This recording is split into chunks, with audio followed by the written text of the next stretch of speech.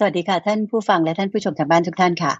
เรากลับมาพบกันในรายการธรรมรับอรุณทางสถานีวิทยุกระจายเสียงแห่งประเทศไทยกันเหมือนเช่นเคยนะคะพบกันในเช้าวันนี้เป็นเช้าของวันเสาร์ค่ะที่24เดือนกรกฎาคมปีพุทธศักราช2564นะคะวันนี้เป็นวันสำคัญทางพระพุทธศาสนาของเราอีกวันหนึ่งค่ะเป็นวันขึ้น15ค่ำเดือน8นะคะวันนี้เป็นวันอาสาฬหบูชาก็คิดว่า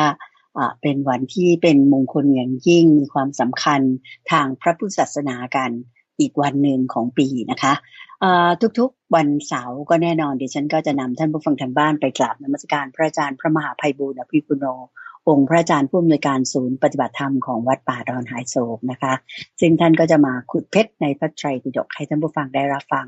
รับชมกันค่ะแต่ในเช้านี้เนื่องจากเป็นวันอาสาฬหบูชาดังนั้นเราไปกราบขอความกรุณาพระอาจารย์ได้เล่าให้ฟังถึงความสำคัญของวันอาสาฬหบูชากันเลยนะคะกราบนมัสการเจ้าค่ะพระอาจารย์เจ้าค่ะเจริญพรเจริญพรสาธุเจ้าค่ะตัววันเสาร์นั้นเป็นช่วงของขุดเพชรในพระไตรปิฎกเจ้าค่ะซึ่งพระอาจารย์ก็จะมาเอาเนื้อหาในพระไตรปิฎกเนี่ยมาพูดคุยแล้วก็เพลินวันนี้ก็จะตรงกับวันอาสาฬหบูชาอย่างที่คุณเดินใจว่าเจ้าค่ะก็เป็นวันที่มีความสำคัญในการที่พระพุทธเจ้าได้แสดงปฐมธรรมเทศนาปฐมธรรมเทศนาก็มันตรงกับหมวด4พอดีที่เรากำลังพูดถึงอยู่ในช่วงนี้และในช่วงของขุดเพชรในพระไตรปิฎกเราก็จะนำข้อมูลในพระไตรปิฎกมาพูดให้ท่านผู้ฟังฟังใช่ไหมก็อยู่ในหมวด4อยู่ในหมวด4คือจตุการนิบาตซึ่งเรื่องอริยสัจสี่ก็อยู่ในหมวดนี้พอดีเราอยู่ในหมวดนี้พอดีซึ่งในตอนแรกๆของวรรคเนี่ยเราจะได้ผ่านเรื่องนี้มาแล้วอริยสัจสี่ทุกข์สมุทัยนิโรธมรรคเจ้าค่ะแล้วท่านก็จะได้แสดงไว้ในที่อื่นเยอะแยะเลยไม่ว่าจะในอังคุตรนิกายก็มีในสังยุตตนิกายก็มีในวันนี้เพื่อที่จะแบบนึกถึงความสำคัญในข้อนี้แล้วก็มาทบทวนกันสักนิดหนึ่งคือว่าวันนี้เนี่ยพระอาจารย์คิดว่าเป็นวันที่หมายถึงวันอาสาฬหบูชาเนี่ยนะเจ้าค่ะเป็นวันที่มีความสำคัญในกระบวนการหลักๆทั้งหมดคือประสูติตรัสรู้แสดงธรรมจักรแล้วก็ปรินิพพานในทั้ง4วันเนี่ยจะเป็นวันที่มีพระสงฆ์มาเกี่ยวข้องโดยก็จะเป็นวันที่มีการแสดงธรรมจักรเจ้าค่ะโอเคนะคือเหมือนองค์ประกอบมันครบมีพระธรรมด้วยแล้วก็มีพระสงฆ์ด้วยเจ้าค่ะมีพระธรรมด้วยแล้วก็มีพระสงฆ์ด้วยซึ่งเป็น1ใน4อีเวนต์หรือว่าสถานการณ์หรือเหตุการณ์ที่พระพุทธเจ้าเนี่ยให้ระลึกถึงแล้วก็ไปยังสถานที่แห่งนั้นโอเคไหมทีนี้3เหตุการณ์ที่เหลือเนี่ยมันวันเดียวกันวันเดียวกันเนี่ยคือหมายถึงในเดือนและวันเนี่ยเดียวกันแต่คนละปีเจ้าค่ะเข้าใจไหมมีแค่วันแสดงธรรมเนี่ยเป็นคนละวันแล้วก็คนละเดือนเพราะฉะนั้นก็จึงมาตกที่เดือน8ซึ่งในวันนี้ก็จะตรงกับวันที่24กรกฎาคมเจ้าค่ะวันนี้เป็นวันที่พระรัตนตรัยครบ3ดวงถูกไหมเจ้าค่ะใช่พระพุทธพระธรรมพระสงฆ์นะเจ้าค่ะถูกต้องเจ้าค่ะบางคนก็จะคิดว่า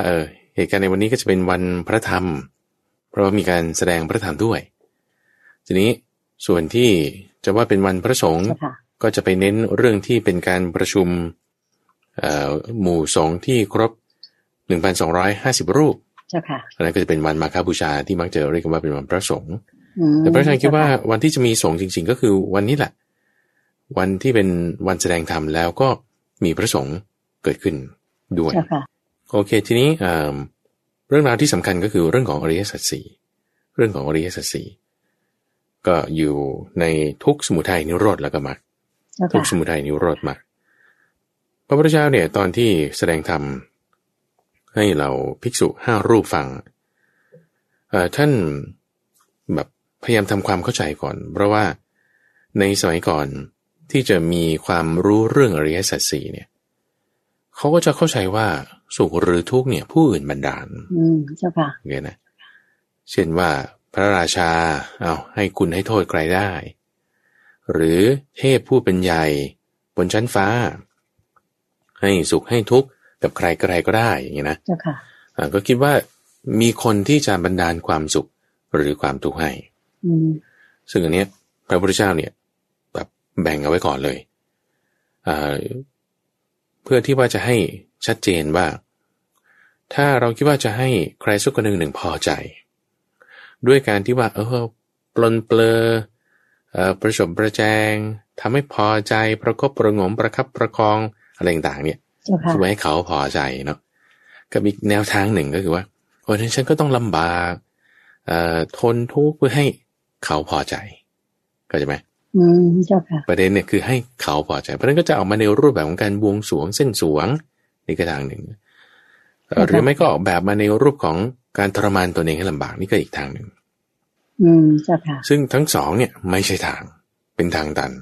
เป็นทางวนคือสุดโต่งทั้งสองข้างถูกไหมเจ้าค่ะใช่ใช่เป็นสุดโต่งสองข้างที่จะวนที่จะตันไม่ใช่ถ้าเกิดประกาศขึ้นมาก่อนเพราะฉะนั้นในบทที่วันนี้เวลาเราไปวัดที่ไหนเนี่ยเขาก็จะสวดกันนะบทธรรมจักรกับวัตนสูตรขึ้นต้นความสวดก็ว่าเดเวเมพิกเวอันตาสองทางที่เป็นทางตันอันตาเนี่ยคือมันสุดมันตัน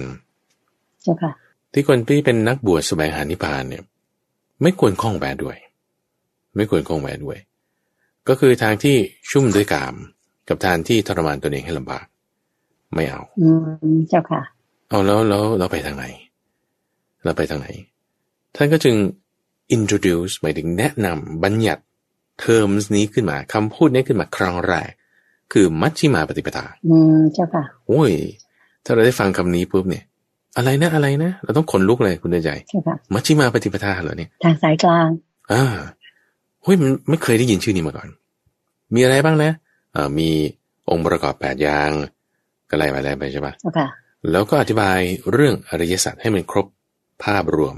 ทุกสมุทัยนิโรธและมรรคทุกสมุทัยนิโรธและมรรคเจ้าค่ะโดยทุกเนี่ยก็คือ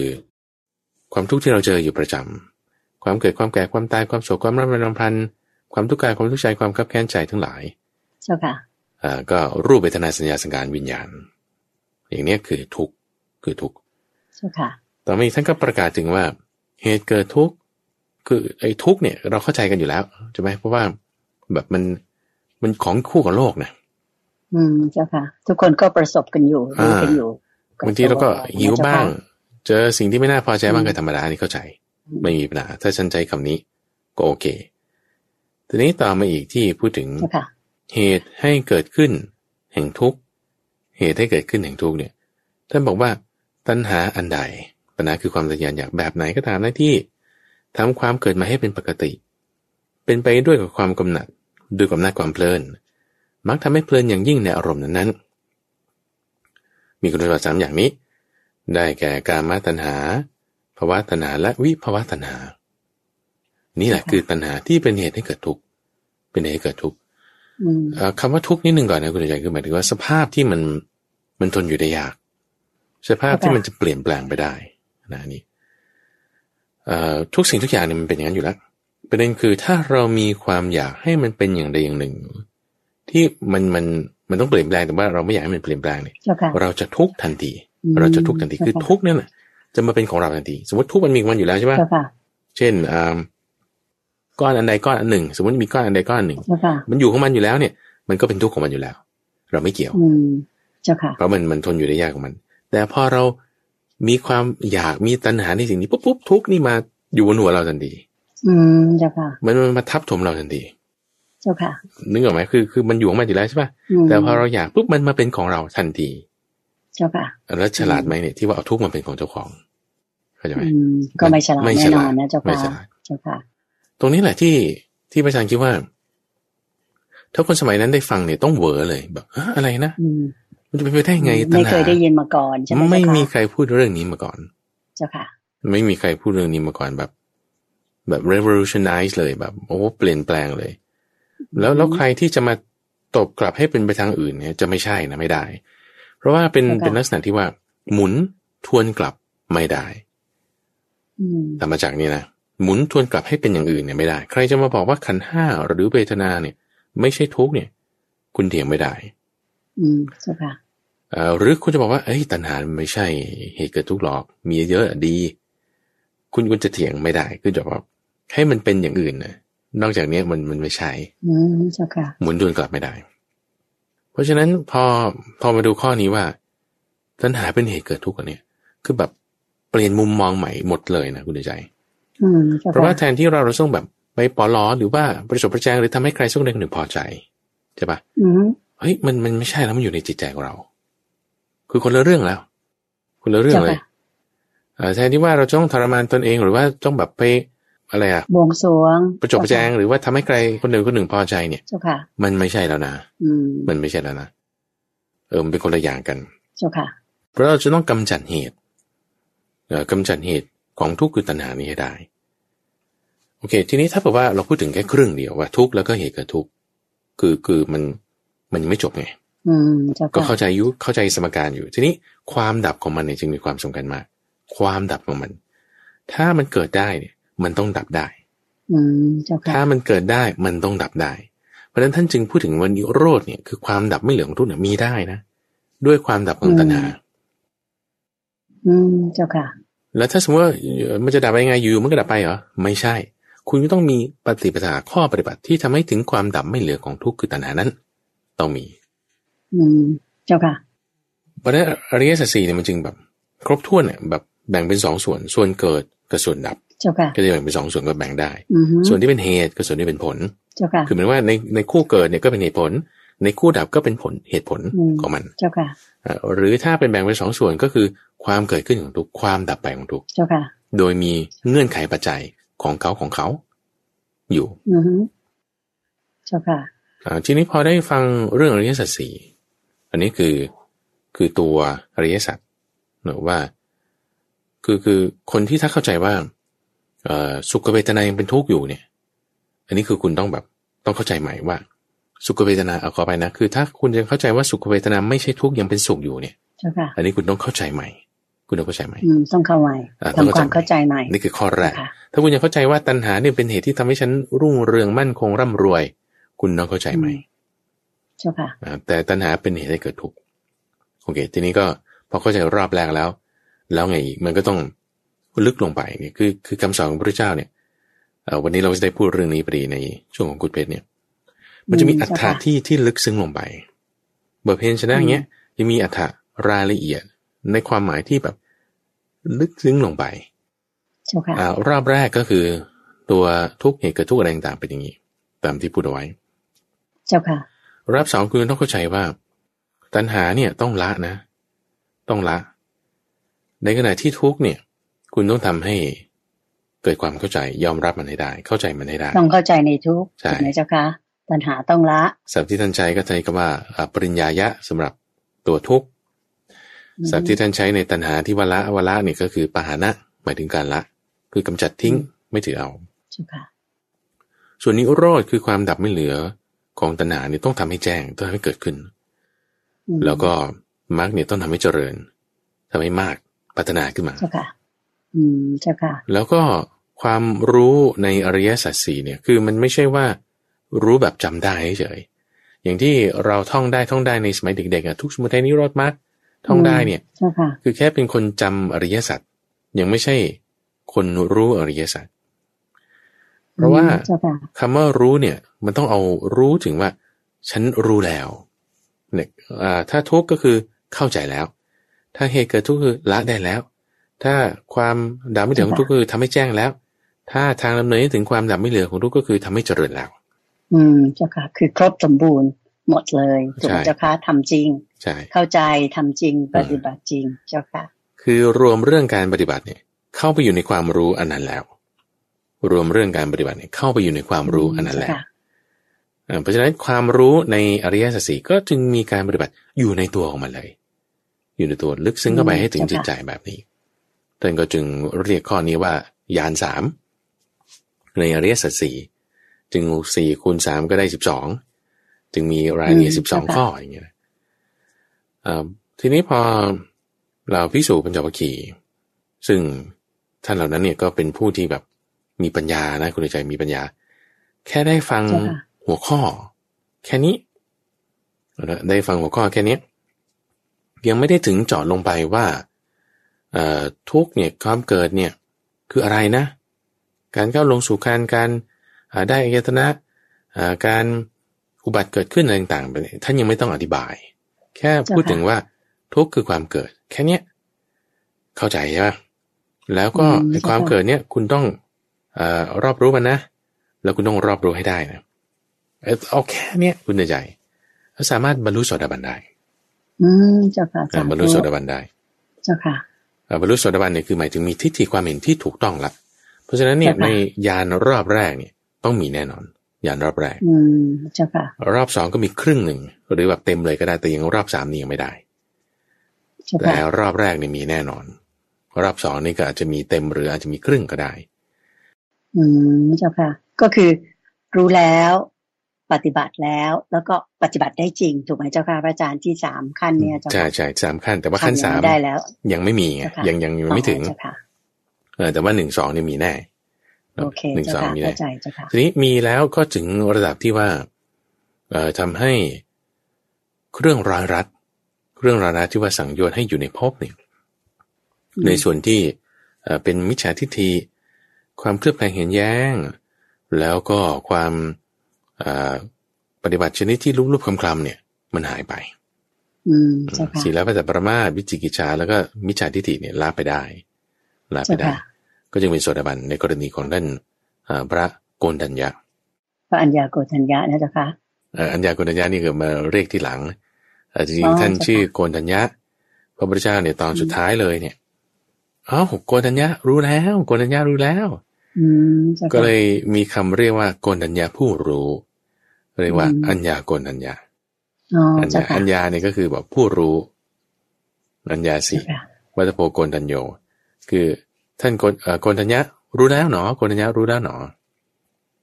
ตั้งแต่นั้นมาเนี่ยก็จึงมี prefix ไปนำหน้าชื่อท่านโกณฑัญญะองค์ไหนนะเพราะว่ามีหลายองค์ที่รู้ก่อนเพื่อนนั่นแหละคืออัญญาโกณฑัญญะเจ้าค่ะแล้วก็ในวันนั้นเนี่ยคุณเดินใจแบบดอกไม้ทั่วชมพูทวีป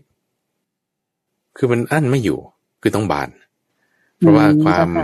อัศจรรย์ที่เกิดขึ้นของการที่พระพุทธเจ้าประกาศธรรมจักรแล้วแล้วก็เทวดานี่ก็แบบดีใจกันมากไม่ใช่แค่ท่านอัญญาโกณฑัญญะบรรลุธรรมแม้แต่เทวดาองค์อื่นๆก็บรรลุธรรมองค์อื่นก็บรรลุธรรมพอบรรลุธรรมแล้วมีปีติมีจิตใจร่าเริง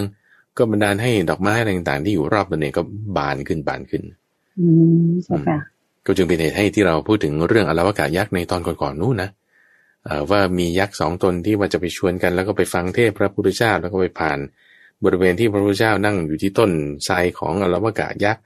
แล้วก็เลยไปเกี่ยวข้องกับแม่ของใครท่านพระโสนะแล้วก็ได้ฟังยักษ์คุยกันอะไรเนี่ยมันก็เหตุการณ์ช่วงนี้มีความอัศจรรย์หลายอย่างเกิดขึ้นแล้วก็สถานที่นี้ก็คืออยู่ที่ป่าอีสีปัตตนมฤคทายวันใกล้ๆกับเมืองปริณสีตอนนั้นก็สร้างเป็นสตูปเอาไว้ทีนี้พอเราอยู่ในวันสำคัญอย่างเงี้ยเราควรจะระลึกถึงเหตุการณ์ในวันนั้นซึ่งในช่วงสัปดาห์สัปดาห์ที่29ของเดือนกรกฎาเนี่ยพระอาจารย์ก็ได้นำเรื่องราวที่เกี่ยวข้องกับการประกาศธรรมจักรนี่แหละมาให้ฟังในช่วงครั้งประสูติด้วยในช่วงอื่นๆต่างๆด้วยก็เรียกว่าเป็นสัปดาห์ที่จะเฉลิมฉลองวันอาสาฬหบูชาเลยถูกไหมเจ้าคะในทุกๆรายการที่พระอาจารย์ได้จัดอยู่ทางสถานีวิทยุกระจายเสียงแห่งประเทศไทยนี้นะเจ้าค่ะเจริญพรก็โบนัสนิดนึงว่าหลังจากที่ท่านพระอัญญาโกณฑัญญะบรรลุธรรมแล้วใช่ป่ะเป็นวันเนี้ยในเมื่อหลายพันปีก่อนเนี่ยพระพุทธเจ้าเนี่ยก็เจาะเฉพาะในบรรทัดมาเอาเรื่องทุกข์มาแจกแจงอีกมาแจกแจงเพิ่มเติมแล้วในบทที่เราพูดถึงเรื่องอริยสัจ4ประกาศปฐมธรรมเทศนาเนี่ยคือธรรมจักรก็เรียกธรรมจักรกัมปวัตตนสูตรใช่ไหมเนื้อหาอยู่ในพระสูตรนั้นอยู่ในสังยุตตนิกายทีนี้รายละเอียดเพิ่มเติมเอาเรื่องทุกข์มาอธิบายเพิ่มเติมเนี่ยก็เรียกว่าอนัตตลักขณสูตรอนัตตลักขณสูตรอธิบายถึงความว่าทุกข์เนี่ยมันไม่ใช่แค่นั้นมันยังมีไม่เที่ยงด้วยอนัตตาด้วย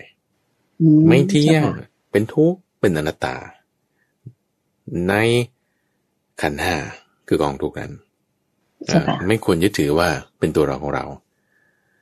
ถ้าเราเข้าใจข้อนี้เราก็จะหน่ายคลายกำหนัดปล่อยวางในความทุกข์ได้ พอเรายึดถือทุกข์อยู่เรายึดถือทุกข์อยู่ใช่ปะพอเราปล่อยวางความทุกข์ปุ๊บความทุกข์ก็ไม่มาเป็นของเราความทุกข์ก็ไม่ใช่ของเราเจ้าค่ะพอความทุกข์ไม่ใช่ของเราเราก็หมดทุกข์ไงเราก็หมดทุกข์เจ้าค่ะหมดทุกข์แล้วเหลืออะไรก็เหมือนไฟดับแล้วเหลืออะไรมันก็ว่างๆไม่เหลืออะไรเจ้าค่ะก็เบาสบายดับเย็นเราเรียกว่าเป็นนิพพานนั่นเองนิพพานว่าเย็นว่าดับเย็นเจ้าค่ะอันนี้ก็คิดว่าเป็นเนื้อหาหลักๆในช่วงของในวันอาสาฬหบูชาทบทวนเรื่องอริยสัจสี่เจ้าค่ะเชิญวันกราบขอบพระคุณเจ้าค่ะก็วันนี้พระอาจารย์พระมหาไพบูลย์อภิปุโนในโอกาสที่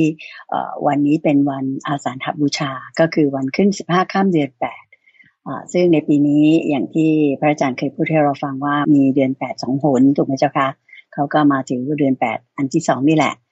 เป็นวันอาสาฬหบูชาเมื่อฟังความสำคัญของวันอาสาฬหบูชากันไปเรียบร้อยแล้วคือในวันนี้เสาร์ที่24กรกฎาคมปี2564นะคะจากนี้โยมก็ขออนุญาตที่จะย้อนกลับมาขุดเพชรในพระไตรปิฎกเราต่อนะเจ้าค่ะพระอาจารย์นะคะเจ้าค่ะนิมนต์เลยเจ้าค่ะวันนี้เราก็จะเริ่มตั้งแต่ข้อ156เจ้าค่ะ156แต่ว่าในเอพิโซดก่อนๆเนี่ยมันมีอยู่2ข้อที่ข้ามมาแล้วในเมื่อ 2-3 สัปดาห์ที่แล้วในช่วงที่เรากำลังพูดถึงเมตตาสูตรในวรรคก่อนๆเนี่ยได้ข้ามมา2ข้อคือ125กับ126มีท่านผู้ฟังท่านหนึ่งได้ไฮไลท์ขึ้นมาว่าแล้วข้อ125ข้อ126เนี่ยไปไหนนี่มันข้อดีของการที่ว่าคุณไปอ่านตามนะก็จะได้รู้ว่าพระมหาไพบูลย์มันข้ามข้อไหนไปไหมนะเจ้าค่ะข้ามไปแล้วมีคนท้วงเนี่ยแสดงว่าฟังอยู่อ่านอยู่ใช่เจ้าค่ะอันนี้อาจจะเป็นเรียกว่าเป็นกลยุทธ์ของพระอาจารย์นะเจ้าค่ะลองข้ามดูบ้างดูซิจะมีการทักท้วงไหมถ้าทักท้วงแสดงว่าท่านตามฟังจริงๆตามอ่านตามนะเจ้าค่ะวันนี้จะย้อนกลับมาใช่ไหมเจ้าค่ะใช่จะย้อนกลับไปอธิบายถึงในข้อนี้ก็คือข้อ125กับข้อ126เราพูดถึงเรื่องของเมตตาจริงๆท่านพูดถึงเรื่องเมตตากรุณามุทิตาแล้วก็อุเบกขาเลยเป็น2พระสูตรโดยยกคุณธรรมนี่แหละคือเมตตากรุณามุทิตาอุเบกขาแล้วก็อธิบายถึงว่าเมตตาเนี่ยต้องทำยังไงกรุณามุทิตาอุเบกขาทำยังไงโอเคนะหลักการก็คือเหมือนกับเวลาที่เราแผ่เมตตาที่พระอาจารย์ได้เคยพาทำอยู่เรื่อยๆในช่วงของจิตวิเวกวันอังคารในวันอังคารเนี่ยเป็นช่วงเวลาที่เราจะมาฝึกปฏิบัติทำจิตให้สงบก็เรียกว่าช่วงจิตวิเวกหรือว่าในช่วงของวันพุธตอนช่วงมันสัก10 นาทีแรกบางทีก็แผ่เมตตาเนี่ยก็จะพูดบทนี้ว่าด้วยจิตอันเป็นไปด้วยกับเมตตาหรือกรุณาหรือมุทิตาหรืออุเบกขาอันไม่มีเวรไม่มีประมาณไม่มีพยาบาทอันเป็นจิตกว้างขวางแบบให้ไม่หมดไม่มีอั้นไม่เว้นใครไว้ให้ไปยังสรรพสัตว์ทั้งหลายทิศเบื้องหน้าเบื้องขวาเบื้องหลังเบื้องซ้ายเบื้องบนเบื้องล่างทั่วทุกทางเสมอหน้ากันตลอดโลกทั้งปวงที่มีอยู่แล้วก็แผ่ไปแบบนี้นี่ท่านอธิบายไว้ทีนี้พอแผ่ไปแล้วในข้อ125ท่านได้ไปถึงว่าพอแผ่ไปแล้วเนี่ยคนที่มีเมตตาฌานตั้งใจกันเนี่ยเมตตาฌานคือจิตคุณเป็นสมาธิแน่แหละคุณถึงแผ่เมตตาได้ใช่ปะเจ้าค่ะพอกำลังฌานด้วยเมตตาอยู่เนี่ยแล้วไม่เสื่อมเนี่ยตอนตายเนี่ยนะตอนตายฌานเมตตาเนี่ยไม่เสื่อมเนี่ยคุณจะได้ไปอยู่กับสัตว์ในชั้นพรหมโลกเจ้าค่ะก็อายุประมาณ1 กับนานมากเลยเจ้าค่ะใช่ทีนี้อย่างไรก็ตามพอไปอยู่แล้วเวลาตายหลังจากพรหมนั้นเนี่ยเวลาหมดอายุจากพรหมนั้นอย่างไรก็ตามมันก็ต้องหมดใช่ไหม1 กับเนี่ยเจ้าค่ะก็อาจจะไปเกิดเป็นนั่นนี่โน่นได้สัตว์นรกก็ได้สับสนในคติมันเกิดเป็นสัตว์เดรัจฉานก็ได้หรือเป็นเปรตก็ได้ทั้งนั้นโอเคนะเจ้าค่ะอันนี้คือข้อแรกทีนี้ท่านเปรียบเทียบไว้ในท้ายของเมตตากรุณามุทิตาอุเบกขานี่แหละว่าพอหมดกำลังของฌานนั้นเนี่ยถ้าเป็นบุรุชนเนี่ยได้อยู่ก็จริงแต่ว่าพอหมดกำลังของฌานปุ๊บถ้ากรณีของกรุณาอายุ2 กับไปอยู่ในพรหมชั้นอภัสรพรหมถ้ามุทิตามุทิตาเนี่ยก็จะอายุเพิ่มขึ้นไปอีกเป็นเท่ากับ4 กับอยู่ในชั้นสุภกินนะฮะส่วนในข้ออุเบกขา ก็เพิ่มเข้าไปอีกถึง500กับเจ้าค่ะอยู่ในชั้นเมหพลพรหมทีนี้อะไรก็ตามไม่ว่าจะเมตตากรุณามุทิตาอุเบกขาหมดอายุแล้วก็ต้องแบบไม่แน่โอเคนะแต่ว่าถ้าไฮไลท์ตรงนี้บอกว่าความผิดแผกแตกต่างกันเนี่ยความผิดแผกแตกต่างกันของอริยบุคคลที่ได้ฟังเทศฟังธรรมอะไรต่างๆแล้วเนี่ยเจ้าค่ะพอไปอยู่ในพรหมชั้นนั้นหมดเวลาแล้วเนี่ยจะปรินิพพานในชั้นที่ไปเกิดนั้นได้เจ้าค่ะในขณะที่ถ้าบุรุชนหมดเวลาแล้วใช่ไหมเขาอาจจะไปเกิดที่อื่นได้แต่สำหรับอริยบุคคลไปเกิดแล้วเนี่ยก็จะปรินิพพานในภพที่ไปเกิดนั้นได้เลยเจ้าค่ะหมายถึงถ้ายังปฏิบัติต่อถูกไหมเจ้าค่ะพระอาจารย์เจ้าค่ะใช่ยังปฏิบัติอยู่ยังไม่คือไม่เสื่อมไม่ใช่คำนี้ไม่เสื่อมจากสิ่งที่ได้มานะเจ้าค่ะในฌานนั้นไม่เสื่อมจากเจ้าค่ะสาธุเจ้าค่ะทีนี้ว่าถ้าคุณต้องเป็นอริยบุคคลก่อนไงอย่างสมมติว่าคุณเป็นโสดาบันอย่างเงี้ยนะแล้วคุณมีจิตประกอบด้วยมุทิตาอย่างเงี้ยนะแล้วก็พอตายไปปุ๊บเนี่ยคุณก็จะไปอยู่ในชั้นสุภกินหพรหมมีอายุ4กับอย่างเงี้ยเอาแต่ด้วยความที่เป็นอริยบุคคลพอหมดเวลาที่ไปอยู่ในนั้นแล้วสำหรับอริยบุคคลเนี่ยก็จะมีโอกาสที่ว่าจะปรินิพพานในภพนั้นได้เจ้าค่ะ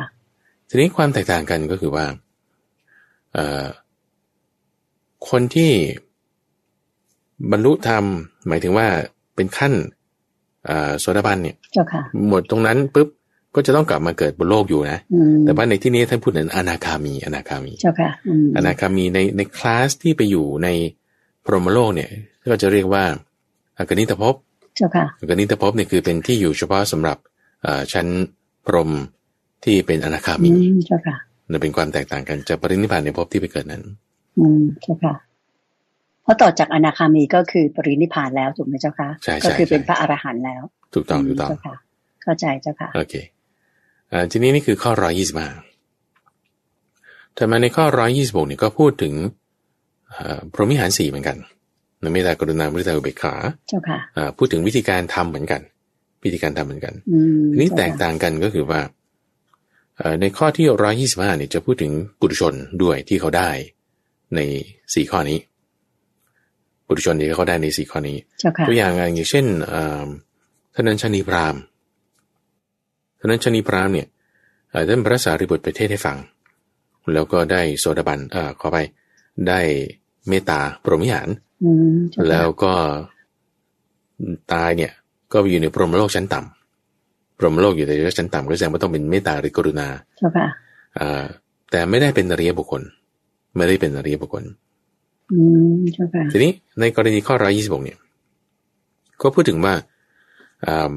พอได้เมตตากรุณามุทิตาหรืออุเบกขาแล้วเนี่ยแล้วพิจารณาเห็นความไม่เที่ยงในรูปเวทนาสัญญาสังขารวิญญาณไม่เที่ยงก็พอพิจารณาเห็นตรงนี้ด้วยจิตที่มีสมาธิแบบพรหมิหารเนี่ยจะทำให้เขาบรรลุธรรมในลักษณะที่ว่าเป็นอนาคามีได้เขาเรียกว่าอยู่ในพรหมชั้นสุทธาวาสอยู่ในพรหมชั้นสุทธาวาสที่พระอาจารย์พูดเมื่อสักครู่ว่าอกนิตภพเนี่ยไม่ถูกนะคือสุทธาวาสนั่นแหละมันก็จะแยกไปอีกหลายส่วนหนึ่งในสุทธาวาสนั้นคือเป็นอกนิตภพแต่ว่าการเข้าถึงชั้นสุทธาวาสเนี่ยจะไม่มีอยู่ในปุถุชนทั่วไปที่ต่อให้เขาได้พรหมิหาร4ก็ตามก็จะเฉพาะคนที่เห็นความไม่เที่ยงในขันธ์5ได้เข้าใจเจ้าค่ะโอเคด้วยกำลังฌานของพรหมิหารโอเคเจ้าค่ะนี่นะคือ2ข้อที่ไม่ได้พูดถึงในสัปดาห์ก่อนๆเอามาเก็บตกเจ้าค่ะในข้อ125ข้อ126ในวันนี้ขอบพระคุณเจ้าค่ะโอเคทีนี้มันก็เลยมาสอดคล้องกับหัวข้อที่เราจะพูดในวันนี้พอดีเจ้าค่ะคือเรื่องของข้อ156ในวรรคที่ชื่อว่าอินทริยวรรคในพระสูตรที่ชื่อว่ากัปปะสูตรนะเจ้าค่ะกัปปะสูตรว่า1กับนี่มันยังไงนะรายละเอียดข้อนี้เป็นอย่างไรเจ้าค่ะอยากทราบเหมือนกันเจ้าค่ะท่านก็พูดถึงอสงไขยอสังขยะเนี่ยคือนับไม่ได้นะคุณใจเจ้าค่ะคือนับไม่ได้มันจะมีอสงไขยอยู่4แบบในที่นี้ก็จึง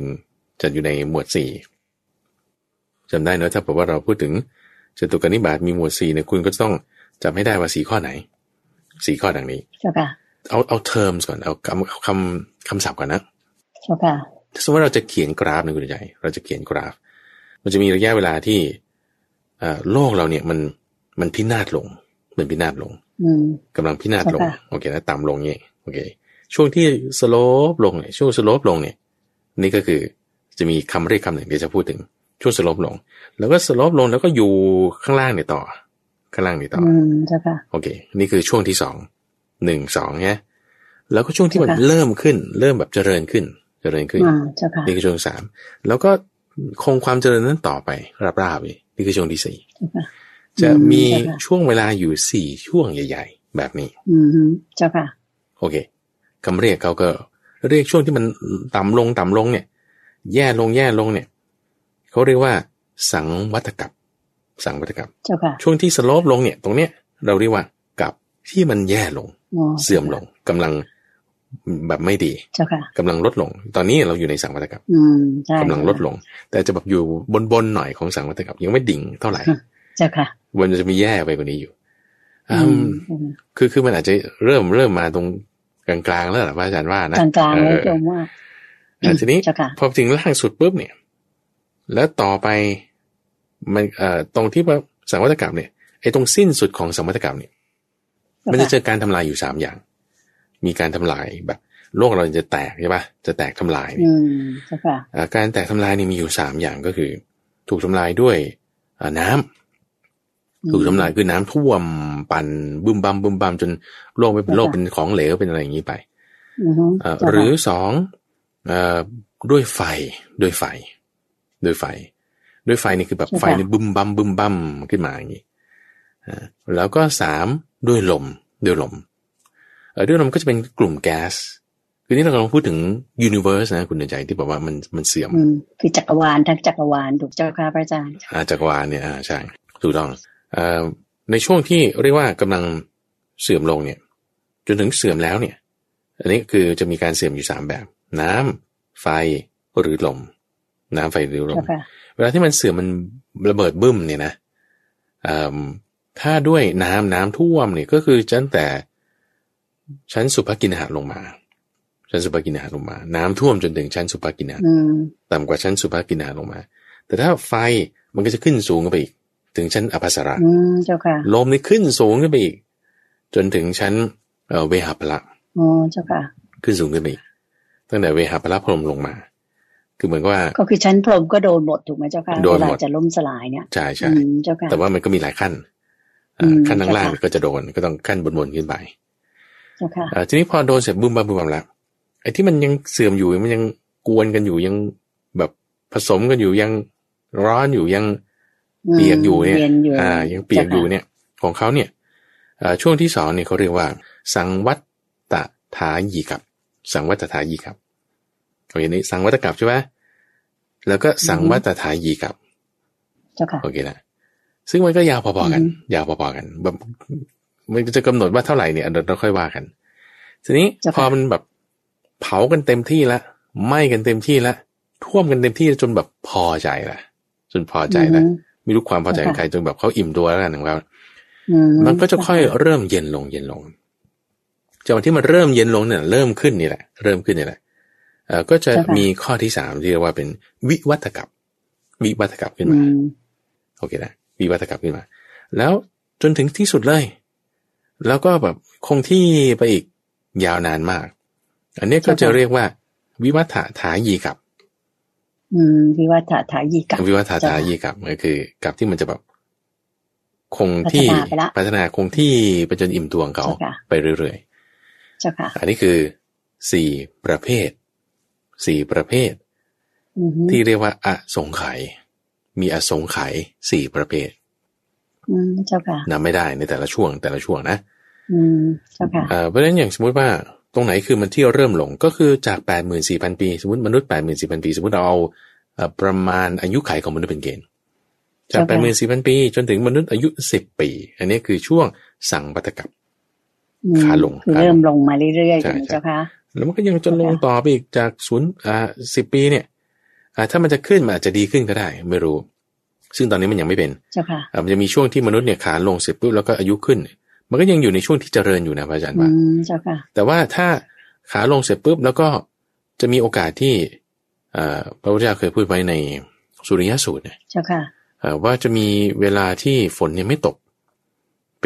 ป็นหลายๆแสนปีเจ้าค่ะแล้วก็ดวงอาทิตย์เนี่ยจะแบบร้อนแรงขึ้นจนร้อนแรงขึ้นเป็น2 เท่าก็เขาจึงใช้ศัพท์ว่าดวงอาทิตย์2 ดวงที่ดวงที่2ปรากฏแต่จริงๆคุณจะต้องแปลว่าความร้อนแรงของดวงอาทิตย์มันเพิ่มขึ้นเป็น2 เท่าทวีคูณเป็น2 เท่าเลยเหมือนไม่รู้เหมือนกันมันอยู่ใกล้โลกมากขึ้นอะไรเงี้ยนะเจ้าค่ะแล้วต่อไปอีกก็ความร้อนแรงของดวงอาทิตย์เพิ่มเป็น3 เท่า4 เท่า5 เท่าจนถึง7 เท่าอย่างเงี้ยโอ้โลกนี่แบบบึ้มบั้มเลยแบบต้องไม่แน่นอนโอ้ไม่เหลือเลยแม้แต่ควันอะไรต่างๆก็ไม่ปรากฏเหมือนเนยใสถูกความร้อนเผาบนกระทะนี่ควันอะไรเขม่าไม่ปรากฏแต่มันไหม้มันละลายไปหมดแล้วก็เป็นลักษณะแบบนี้แล้วก็แช่อยู่งั้นน่ะจนสัตว์ในพรหมโลกเนี่ยไม่มีทุกตัวไปอยู่ในพรหมโลกหมดอยู่กันน่ะจนในช่วงที่เขาเรียกว่าสังวัตตถายีกับนะด้วยไฟในเคสนี้ถ้าด้วยน้ำก็อีกแบบหนึ่งถ้าด้วยลมก็อีกแบบหนึ่งลมก็จะตีระเบิดจนแบบเละไปหมดอย่างนี้นะช่วงนั้นก็ไม่มีสัตว์อยู่ในโลกอยู่แล้วเพราะมันอยู่ไม่ได้เราต้องไปอยู่พรหมโลกหมดจนถ้ามันเริ่มเย็นลงแล้วก็จะเริ่มมีง้วนดินตรงนี้ก็จะไปในจุดที่เราวิวัฒกับเพราะมันเริ่มเจริญขึ้นสัตว์ที่อยู่ในพรหมโลกเนี่ยก็จะลงมานี่อะไรเนาะลองกินดูสักนิดหนึ่งลองกินดูสักนิดหนึ่งโอ้โหอร่อยนะเนี่ยตัวอื่นก็เลยมากินบ้างไม่ถึงพรหมนะเจ้าค่ะพอเริ่มกินง้วนดินร่างกายก็จะมีความหยาบกระด้างมากขึ้นเจ้าค่ะเพราะเมื่อก่อนเป็นเทวดาไม่ต้องกินอะไรอิ่มทิพย์เจ้าค่ะพอเริ่มกินมากขึ้นปุ๊บแสงสว่างในกายมันก็จะลดลงมันก็จะเริ่มมีเป็นพระอาทิตย์พระจันทร์เกิดขึ้นมีกลางวันกลางคืนพอกายหยาบขึ้นก็คนที่มีบุญน้อยก็จะมีผิวพรรณซามหน่อยคนที่จะมีบุญมากก็ผิวพรรณจะดีหน่อยพอแสงสว่างในกายไม่มีปุ๊บมันก็จะเห็นความหยาบในกายอย่างที่ว่านี้มากขึ้นก็เลยไปดูถูกทำไมเนี่ยเธอผิวพรรณซามจังฉันได้ผิวพรรณดีกว่าเริ่มมีการดูถูกอย่างนี้ง้วนดินก็หายไปก็เปลี่ยนเป็นเขาเรียกว่าอะไรเง่าดินหรือเป็นอย่างอื่นแทนที่มันจะลักษณะคุณค่าทางอาหารแต่มันก็จะลงอย่างนี้นะก็เจ้าค่ะมนุษย์เนี่ยก็กลับไปเทวดาไม่ได้ละนี่คือเป็นจุดเริ่มของการที่มีสัตว์อยู่บนโลกมีมนุษย์เนี่ยอยู่บนโลกเพราะฉะนั้นจริงๆมนุษย์เนี่ยก็คือเทวดาที่ตกสวรรค์ลงมาแล้วกลับไม่ได้แล้วก็ต่ำลงเพราะกิเลสมากขึ้น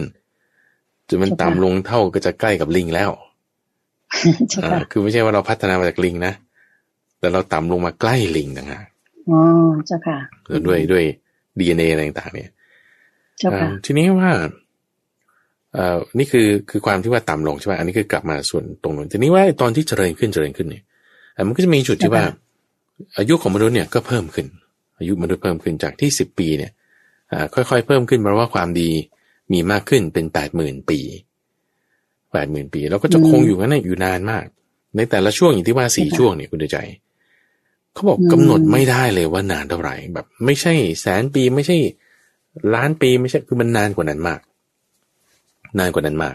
ว่ากี่ปีเนี่ยจะนับเนี่ยมันนับไม่ได้เอาถ้าเผื่อว่าเราจะนับเหรอจำนวนปีเหรอเอางี้ละกันว่าเอาสมมุติว่าจาก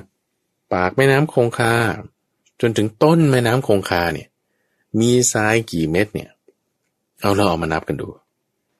โอ้โหนับไม่ถ้วนเจ้าค่ะไม่ไหวเอาหรือเอางี้ก็ได้ว่าน้ำทะเลในมหาสมุทรมีกี่ลิตรดูลองตวงดูโอ้มันไม่ได้มันยากมากคือมันยากที่จะนับมาเพราะว่ามันเยอะมากเรียกว่านานแสนนานนะเจ้าค่ะใช่อันนี้คือจะเป็นกับสูตรกับปะสูตรว่าด้วยอสงไขย4 ประเภทอสงไขย4 ประเภททีนี้ที่ว่า4 อสงไขยกับอีก100,000 มหากาพย์เนี่ยก็จะมาคือมันจึงนานมากมันจึงนานมากอันนี้คือเรียกว่ากับ1ใช่ป่ะคือ1กับเนี่ยแล้วก็รวมกับยกกำลังด้วย124 ยกกำลังด้วย124ถึงจะเป็น1มหากัปอย่างเงี้ยคือตัวเลขนี่มันเยอะจนกระทั่งพระอาจารย์นี่แบบมึนไปแล้ว1กัปก็คือลงมาอย่างนี้ใช่ไหมเจ้าคะหรือว่าต้องครบลงจนขึ้นเป็น1กัปเจ้าค่ะพระอาจารย์ค่ะ1กัปนี่ก็คือลงมาอย่างนี้ทีเดียวนี่เขาเรียกว่า1กัปค่ะ1กัป2 3 4ถูกต้อง4กัปทีนี้คำว่ากัปเนี่ยมันจะมีทั้งหน่วยเล็กและก็หน่วยใหญ่ไงเจ้าค่ะ4กัปเล็กเนี่ยก็เรียกว่านับ1รอบสมมุตินะแล้วก็ยกกำลังด้วย124เนี่ยจึงเป็น1อสงไขยจึงเป็น1อสงไขยแล้วก็ยกกำลังด้วย124ถึงจะเป็นมหากัปอย่างงี้เจ้าค่ะคือมันเยอะมากพระอาจารย์ก็มึนแต่ว่าท่านผู้ฟังอย่าเพิ่งมึนนะคือหมายถึงว่าคือปริมาณที่มันเยอะเนี่ยหมายความว่าเขาพยายามที่จะกะเกณฑ์ดูว่ามันเท่านี้เพื่อที่อะไรเพื่อที่จะมาเปรียบเทียบคุณใจว่าคนเราเนี่ยมันทุกข์มานานแล้วมันทุกข์มานานแล้วใน1กัปที่ย้อนกลับไปเนี่ยคือถ้าเราไปเจอเรื่องราวแบบนี้อีกในสังยุตตนิกายถ้าเราย้อนกลับไป1กัปเอาแค่1กัปเนาะ1กัปชีวิตที่เราเกิดมาเอาเฉพาะเป็นมนุษย์แล้วถูกฆ่าตายธรรมชาติไม่เอานะเอาถูกฆ่าตายเฉยแล้วเอาถูกฆ่าตายด้วยลักษณะที่ว่าถูกตัดคอด้วยแบบว่าถ้ารถชนตายไม่เอานะหรือว่าถูกฆาตกรรมแทงท้องตายแล้วตายไม่เอานะเอาเฉพาะชาติที่ถูกตัดคอตายแล้วก็เอาเลือดเฉพาะที่หล่นจากหัวจากคอเนี่ยจากส่วนหัวมาเท่านั้นนะเลือดจากตัวไม่เอาเลือดจากตัวไม่เอามาลองใส่ไว้ในแก้วหรือในคุที่พอจะเก็บไว้ได้พอจะเก็บไว้ได้ชาติไหนก็ตามที่เป็นแบบนี้เอามาชาติไหนก็ตามที่เป็นแบบนี้เอามานึกย้อนหลังไปชาติไหนที่เป็นแบบนี้ก็ตามเอามารวมกันนี่คุณใจเอามารวมกันนี่เอาแล้วเอาไปเปรียบเทียบเลือดนะนี่เลือดนะแล้วเอาไปเปรียบเทียบกับน้ำทะเลในมหาสมุทรทั้ง4มหาสมุทรทั้ง4เนี่ยคือหมายถึงว่าคุณเอาทะเลเมดิเตอร์เรเนียนมารวมกับแปซิฟิกเหนือใต้แอตแลนติกเหนือใต้แอนตาร์กติกอะไรเอามารวมให้หมดมหาสมุทรทั้ง7เอามารวมหมดเลือดที่ได้เนี่ยในช่วงแค่1กัปนี่นะยังมากกว่าน้ำทะเลในมหาสมุทรทั้ง4อีกนะโอ้อันนี้กัปเดียวคือมันเยอะมากมันเยอะมากเจ้าค่ะใช่มันเยอะมากเพราะฉะนั้นเวลาที่มันเยอะมากขนาดนี้แล้วถ้าคุณจะต้องโปรเจกต์กลับไปอีกโปรเจกต์ไปในอนาคตว่าแล้วถ้าเราจะต้องมาเจอแบบนี้อีกเนี่ยโอ้โหมันจะไหวนึกไหมมันจะไหวเหรออันนี้คือปริยายนี่เขาเรียกว่าอนัมมตัคคะปริยายะคือความที่มันนับไม่ได้หรือมันเยอะมากจุดประสงค์เนี่ยคือท่านที่ยกข้อเนี่ยเพื่อที่จะเปรียบเทียบในกรณีว่าเราเจอทุกข์มาแล้วเนี่ยมากน่ากลัวมากนะเจ้าค่ะแล้วเลือดนี่ก็ส่วนหนึ่งเอาน้ำตาดูน้ำตาดูสมมติว่าเราเสียใจเรื่องหลายชาติเนี่ยโอ้โรคภัยไข้เจ็บบ้างเศรษฐกิจบ้างนั่นนี่นู่นเดี๋ยวเอาไม่ต้องเอาเยอะเอาแค่เฉพาะเหตุการณ์ที่คนที่เรารักเนี่ยตายเช่นพ่อเอาแค่แม่คนเดียวแล้วกันเอาแม่หรือเอาน้องเอาลูกก็ได้สมมุติเราลูกตายเราตายลูกตายก่อนเราอย่างนี้ใช่ป่ะแล้วน้ำตาไหลเราน้ำตาไหลเอาเฉพาะเหตุการณ์นี้ก็พออย่างอื่นไม่เอานับย้อนไปชาติไหนเป็นแบบนี้เอาน้ำตามาชาติไหนเป็นแบบนี้เอาน้ำตามาชาติที่บางทีลูกตายแล้วไม่ใช่ลูกรักฉันไม่น้ำตาไหลก็ไม่ต้องเอาอย่างนี้นะนับเอาเฉพาะชาติที่แบบลูกตายแล้วน้ำตาไหลเอาน้ำตานั้นมารวมกันเนาะเอามาเปรียบเทียบกับน้ำทะเลในมหาสมุทรทั้ง4น้ำทะเลในมหาสมุทรทั้ง4เนี่ยยังน้อยกว่าอีกน้ำตานั้นยังมากกว่าโอ้โยมไม่อยากนึกเลยว่าเราจะทนทุกข์ทรมานเวียนว่ายตายเกิดไปอีกนานเท่าไหร่ต่างๆยังไงเจ้าค่ะนี่ถ้าต่อไปอีกแล้วคุณจะต้องไปเกิดอีกกี่กัปโอ้โหอย่าไปนับมันมากแล้วเวลาเกิดเนี่ยมันก็ไม่ใช่ว่าเราจะสุขอย่างเดียวนะคุณใจมันก็ทุกข์มันก็มีก็อย่างบ้านเนี่ยว่าทุกอย่างอื่นไม่เอานะเอาเฉพาะทุกข์ที่ลูกตายเนี่ยคือบางชาติบางทีลูกฉันก็ไม่ตายไงฉันตายก่อนลูกเงี้ยก็ไม่ต้องนับไงแต่ทุกข์อื่นๆมันมีทีนี้พอเป็นอย่างนี้แล้วก็คือควรที่จะแบบรีบทำให้เราบรรลุธรรมตอนนี้อย่าไปรอ อย่าไปรอแก่ก่อนมึงต้องไปรอพระพุทธเจ้าองค์ต่อไปหรือรอให้คนอื่นเขาดีก่อนแล้วฉันค่อยจะทำดีโอ้มันไม่เป็นอ่ะมันรอนานไปเอาแค่ว่าเราทำวันนี้ให้ดีเจ้าค่ะเหมือนกับไฟไหม้ผมเราอย่างที่พระอาจารย์ว่านะเจ้าค่ะเราต้องรีบดับไฟบนหัวเราก่อนเลยก่อนที่จะไปทำเรื่องอื่นถูกไหมเจ้าค่ะใช่ต้องเริ่มปฏิบัติเดี๋ยวนี้เวลานี้วันนี้ด้วยถูกไหมเจ้าค่ะใช่อันนี้คือข้อ156ถัดมาในข้อ157ข้อ157นี้ว่าด้วยโรคท่านยกเรื่องโรค2อย่างทีนี้โรค2อย่างกันแล้วจะค่อยไป4อย่างเนาะเอา2อย่างก็คือโรคทางกายกับโรคทางใจโรคทางกายกับโรคทางใจโรคทางกายเนี่ยเช่นอะไรปวดหัวคุณไปฉีดวัคซีนมาปวดแขนแล้วก็มีไซด์เอฟเฟกต์ปวดหลังบางทีก็เป็นโรคหัวใจโรคนั้นโรคนี้คือโรคทางกายทีนี้โรคที่2คือโรคทางใจบางคนนี่ในทางกายเนี่ยไม่มีโรคเลยตลอดปี 1-2 ปีบางคนก็มีไม่ป่วยเลย 2-3 ปีบางคนเป็น10 ปีไม่เคยป่วยเลยใช่เคยเห็นบางคนแบบว่า20-30 ปีไม่เคยป่วยเลยก็มีนะบางคนเนี่ยเช่นท่านพระภักกุละเนี่ย100 ปีคุณเดินใจไม่เคยป่วยเลยเคยป่วยตอนเด็กๆครั้งเดียวแล้วหลังจากนั้นเนี่ยไม่เคยป่วยเลยจนแก่อายุ100 กว่าปีมีบุญจริงๆเจ้าค่ะตลอด100 ปีเนี่ยไม่เคยป่วยเลยยังพอมีท่านว่ายังพอมีเจ้าค่ะท่านพระนนท์ก็ไม่เคยป่วยเลยเหมือนกันนะจนกระทั่งว่าพระพุทธเจ้าปรินิพพานไปแล้วเนี่ยปวดหลังอยู่แต่ว่าเป็นหลาย10 ปีที่ท่านไม่เคยป่วยเลยเจ้าค่ะแต่ว่าสำหรับคนที่จะมาบอกว่าฉันไม่เคยป่วยทางใจเลยไม่มีหรอกแม้ครู่เดียวก็ไม่มีเจ้าค่ะแม้วินาทีเดียวเนี่ยที่ฉันไม่เคยป่วยทางใจเนี่ยไม่มีนะเอาหมายความว่าไงเนี่ยเจ้าค่ะทำไมถึงพูดแบบนั้นแสดงว่าเรานี่ต้องมีอะไรในใจป่วยทางใจนี่แบบมีเหตุการณ์ที่จะให้ป่วยทางใจอยู่ตลอดถูกไหมเจ้าค่ะกิเลสไงกิเลสโรคนั้นน่ะคือกิเลสคนที่จะเรียกว่าไม่ป่วยทางใจเลยเนี่ยก็คือผู้ที่ไม่มีกิเลสแล้วไม่มีกิเลสแล้วเข้าใจเพราะฉะนั้นอย่างสมมติว่าเราไปนั่งสมาธิตามวัดหรือที่บ้านก็ตามเนี่ยแล้วจิตใจแบบโอ้สบายมากเลยเหมือนกับไม่มีราคะไม่มีโทสะไม่มีโมหะคือเหมือนกับไม่มีกิเลสคือถ้าไม่มีกิเลสจริงๆคุณก็ต้องบรรลุธรรมแล้วเป็นพระอรหันต์แล้วใช่ป่ะแต่ว่าถ้ายังไม่บรรลุเนี่ยแสดงว่ายังมีโมหะที่มันฝังอยู่แล้วเราไม่เห็นมันซ่อนอยู่สักจุดใดจุดหนึ่งแต่เราไม่เห็นตัวนั้นคือท่านจึงเรียกว่าเป็นอุปกิเลสคือกิเลสที่มันจะอุบัติให้เห็นเนี่ยไม่มีกิเลสที่จะอุบัติให้เห็นเนี่ยไม่มีอุปกิเลสเนี่ยหายไปหมดเหมือนกับน้ำท่วมบริเวณ4 แยกฝุ่นควันอะไรต่างๆไม่มีก็น้ำมันท่วมมาใช่ป่ะฝุ่นอะไรก็ไม่มีแต่พอน้ำมันลดแล้วเนี่ยแล้วมีรถผ่านไปผ่านเดี๋ยวมันก็มีฝุ่นมีควันอะไรขึ้นมาอีกเจ้าค่ะจะบอกว่ามันหายไปนั้นไม่ใช่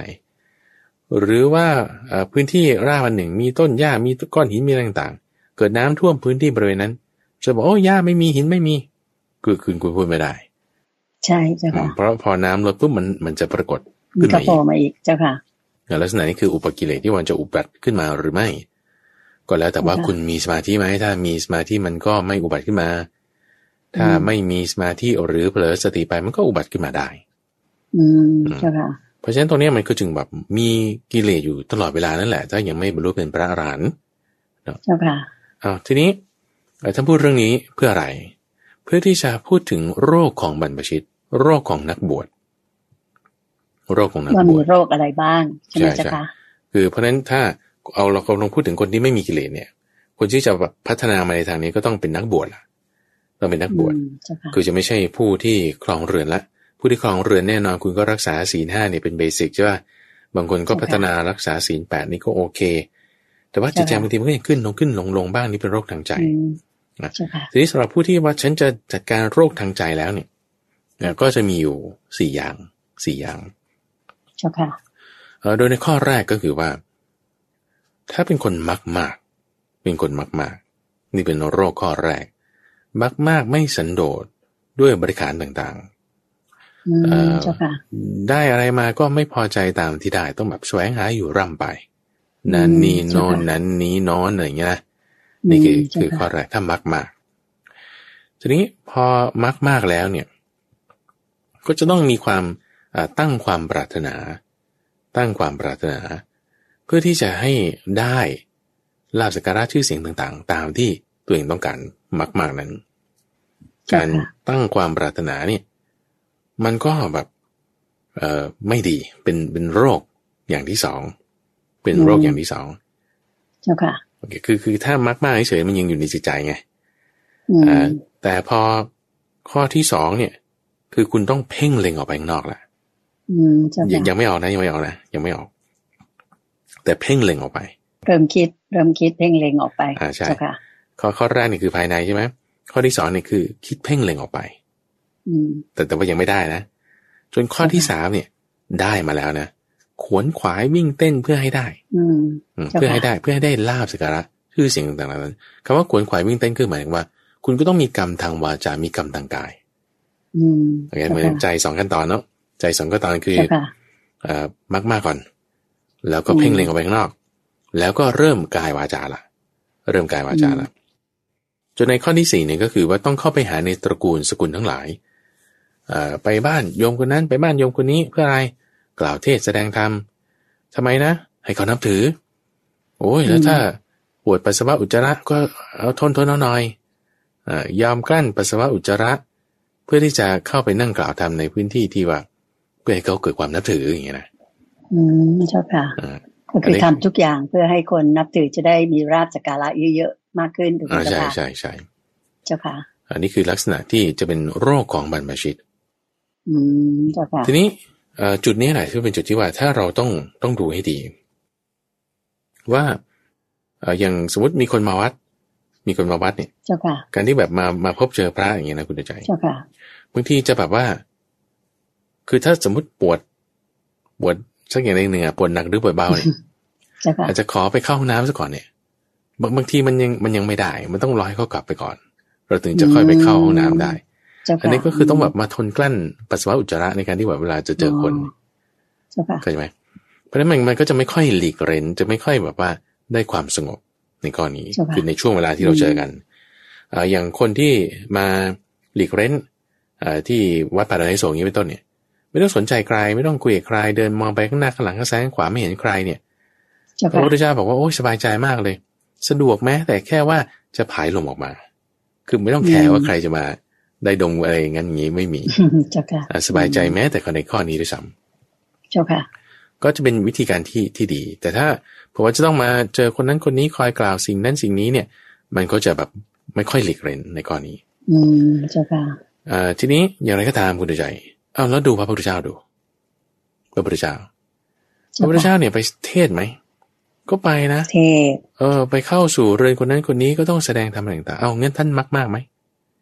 กรณีก็มันก็จะอยู่ตรงที่ว่าบางทีเราดูเฉพาะ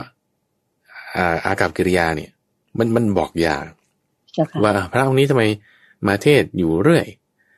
แสดงว่าต้องการลาภสักการะความมากๆหรือเปล่าคือเราบอกยากถ้าจะเพียงดูลำพังแค่กิริยาอย่างนั้นเข้าใจไหมมันก็ต้องเป็นโรคที่อยู่ในใจโรคที่อยู่ในใจซึ่งจะบอกได้ก็ต้องคนที่มีความรู้ในทางใจอย่างคืออาการเนี่ยกับอย่างสมมติว่าคุณเป็นอะไรเป็นโรคหัวใจคุณเป็นอะไรเป็นพาร์กินสันอย่างเงี้ยมันก็ต้องแบบมีอาการสั่นดึกๆอย่างเงี้ยใช่ไหมอันนี้มีอาการที่ปรากฏให้เห็นเช่นปวดหัวปวดท้องอะไรอย่างงี้เป็นโรคอะไรจากเชื้อไวรัสหรือเชื้อแบคทีเรียก็ว่าไปแต่ถ้าบอกว่าอาการของราคะโทสะโมหะ